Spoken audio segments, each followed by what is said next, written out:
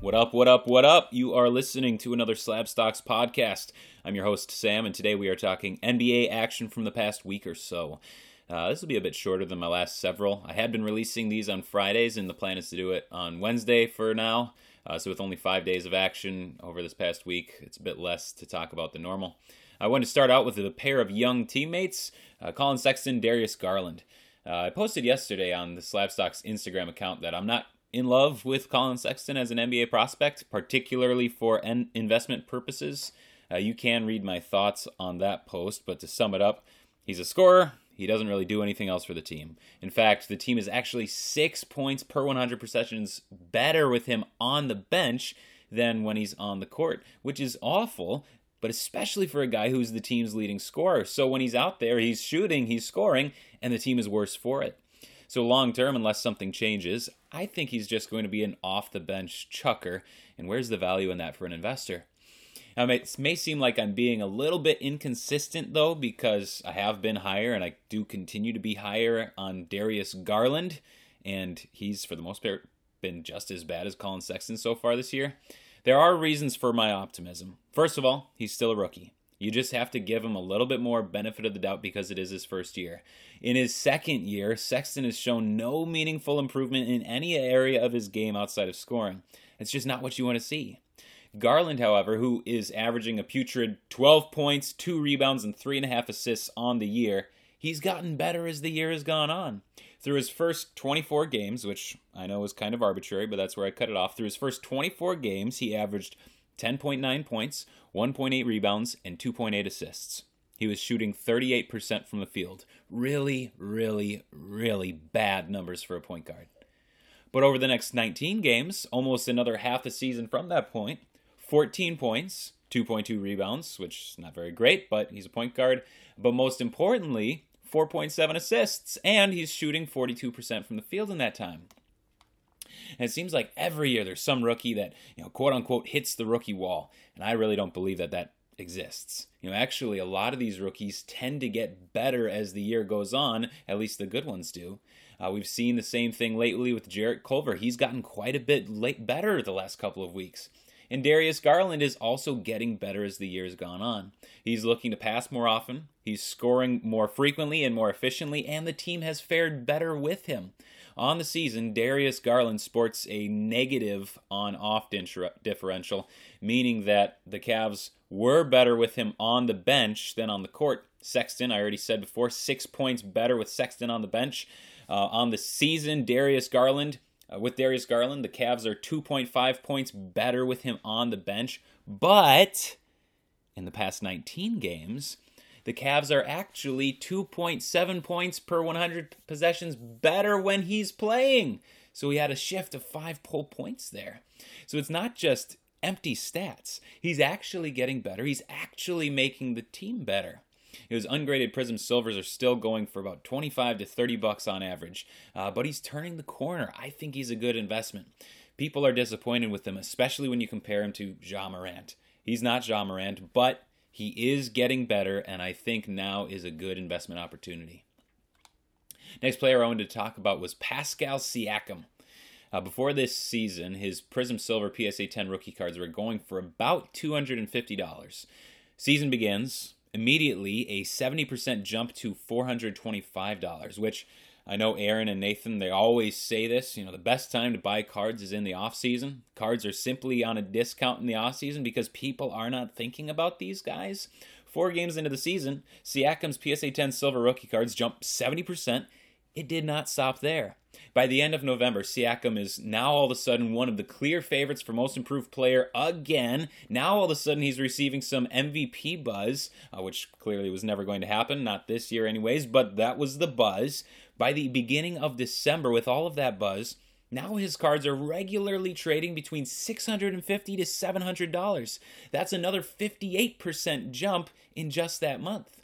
All told, his PSA 10 Prism Silver rookie cards, 170% increase from the end of October to the beginning of December. Well, then what happens? Middle of December comes, he injures his groin, and we kind of forget about him. He comes back 10 days ago. He's been out for quite a while. Clearly not full strength yet, though.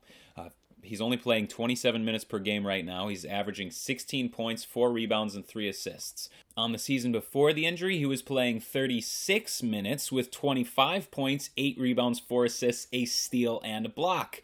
Well, with the injury and the slow start since then, since his return, the damage is kind of done. Over the past month, he's been trading for just south of $400, around where he was at the very beginning of the season. His PSA 10 graded base Prism rookie cards are trading for around $80 at the moment, a 38% drop from his pre-injury heights of late November, early December. I think pretty clearly, this is a buy opportunity. Unless his groin is worse than we think, at some point he ought to regain form. He's going to get more minutes. The Raptors will continue to make noise as a top 3 team in the East. They'll have a deep playoff run, and there is plenty of room for growth in Pascal Siakam's market. Right now, there is a Buy It Now PSA 10 Silver for $484, a bunch of Buy It Now OBOs for around $600, but those probably are not going to be selling at that price. So throw in an offer at $400, $450, see if they bite.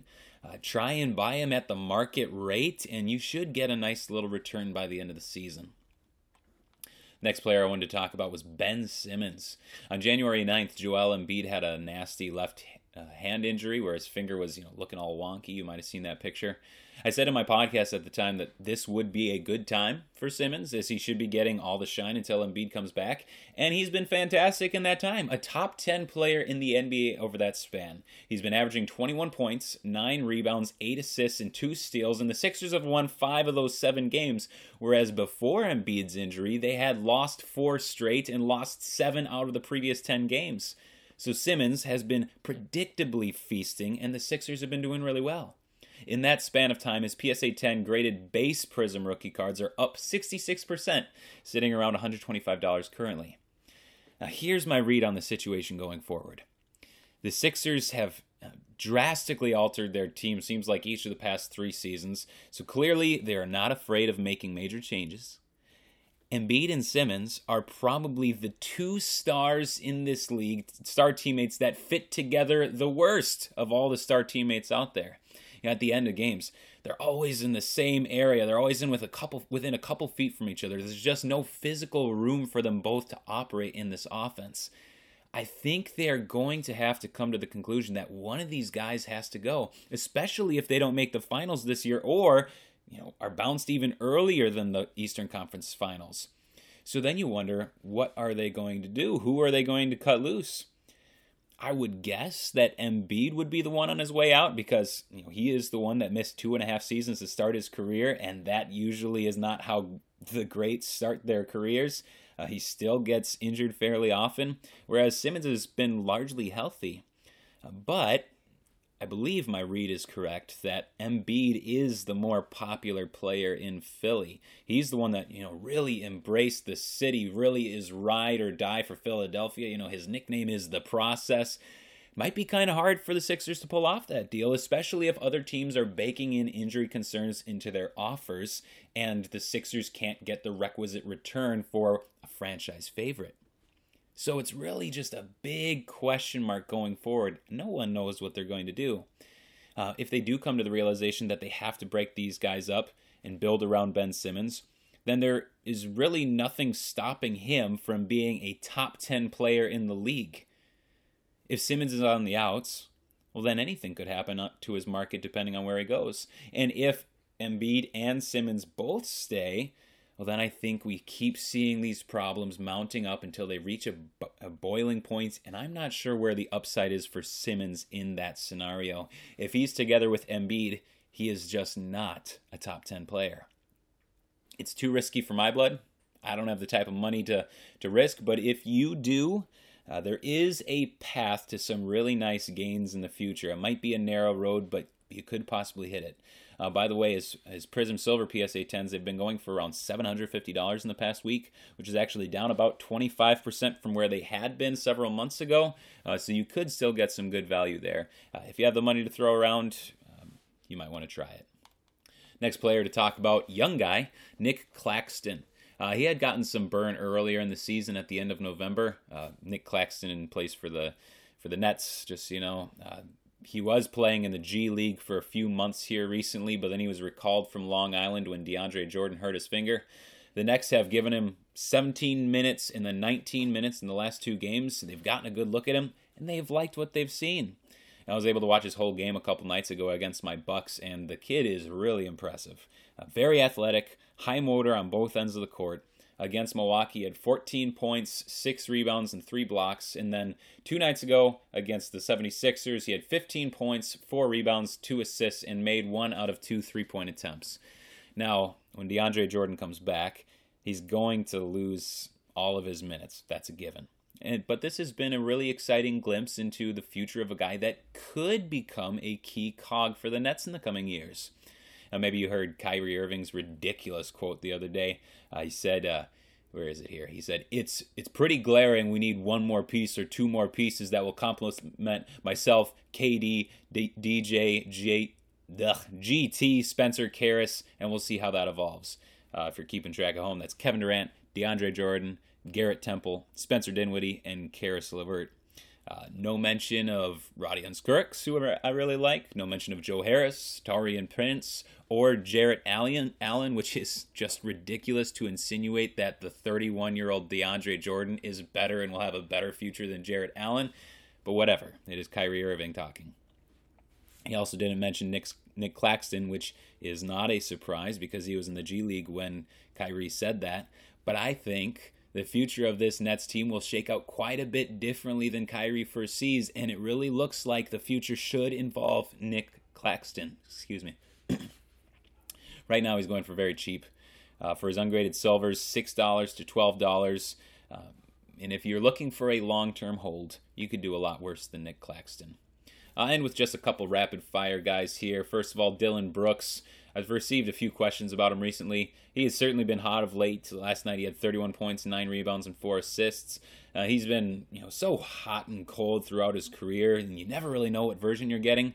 He has shot it well over the past couple of weeks, but if you just look down his game log, every other game he's been up and down.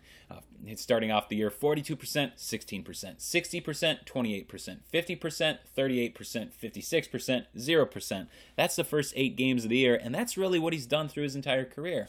Until he can show some sort of consistency, there's really not much to see here.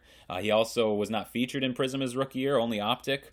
So kind of a limited buying supply, which is cool and could help his value. But honestly, there's probably 4 other Grizzlies I'd rather invest in anyway.